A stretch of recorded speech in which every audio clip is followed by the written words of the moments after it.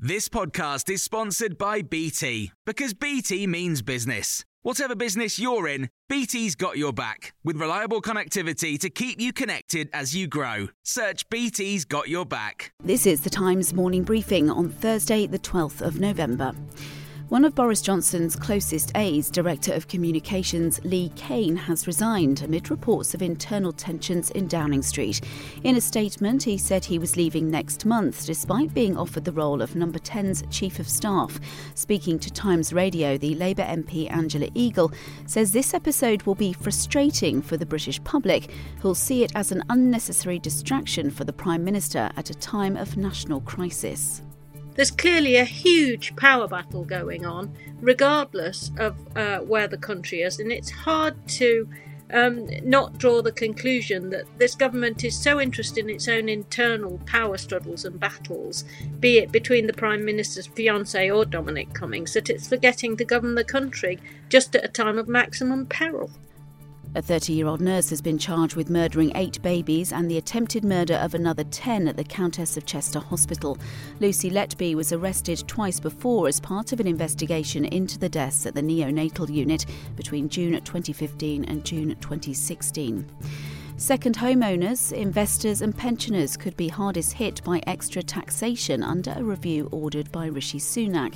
The Chancellor needs to find up to £40 billion a year in cuts or additional revenue to cover the cost of the coronavirus pandemic.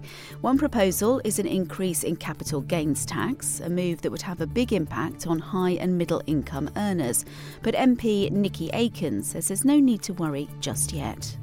I'm a low tax Conservative, and I always believe that the less tax stimulates the economy. But I think, again, those stories will say that it's a review that the Chancellor commissioned in the summer, which is now reporting.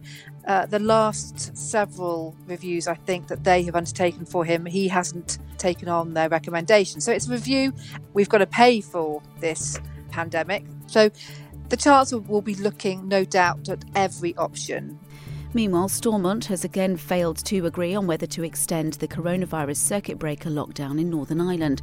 The current regulations are due to expire at midnight, with businesses still not knowing if they can open tomorrow. More talks will take place later today. And the government is asking for written submissions from the music industry on how to hold festivals next year. It's hoped a new inquiry led by the Department of Culture, Media and Sport will ensure the post-pandemic survival of events like Glastonbury and the Isle of Wight Festival. Alexander Milas is director of the production company Twin V and editor-in-chief of Metal Hammer magazine. He says the provision of some form of financial safety net is vital.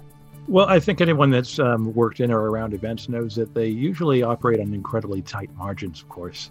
3 days ago, Live Nation, one of the world's biggest global promoters, they reported they were down 95% year on year. So incredibly difficult times. There's no sector that's been unaffected, but I suppose this isn't something that can pivot or go anywhere else, and the support is needed right now. And you can hear more on these stories throughout the day on Times Radio.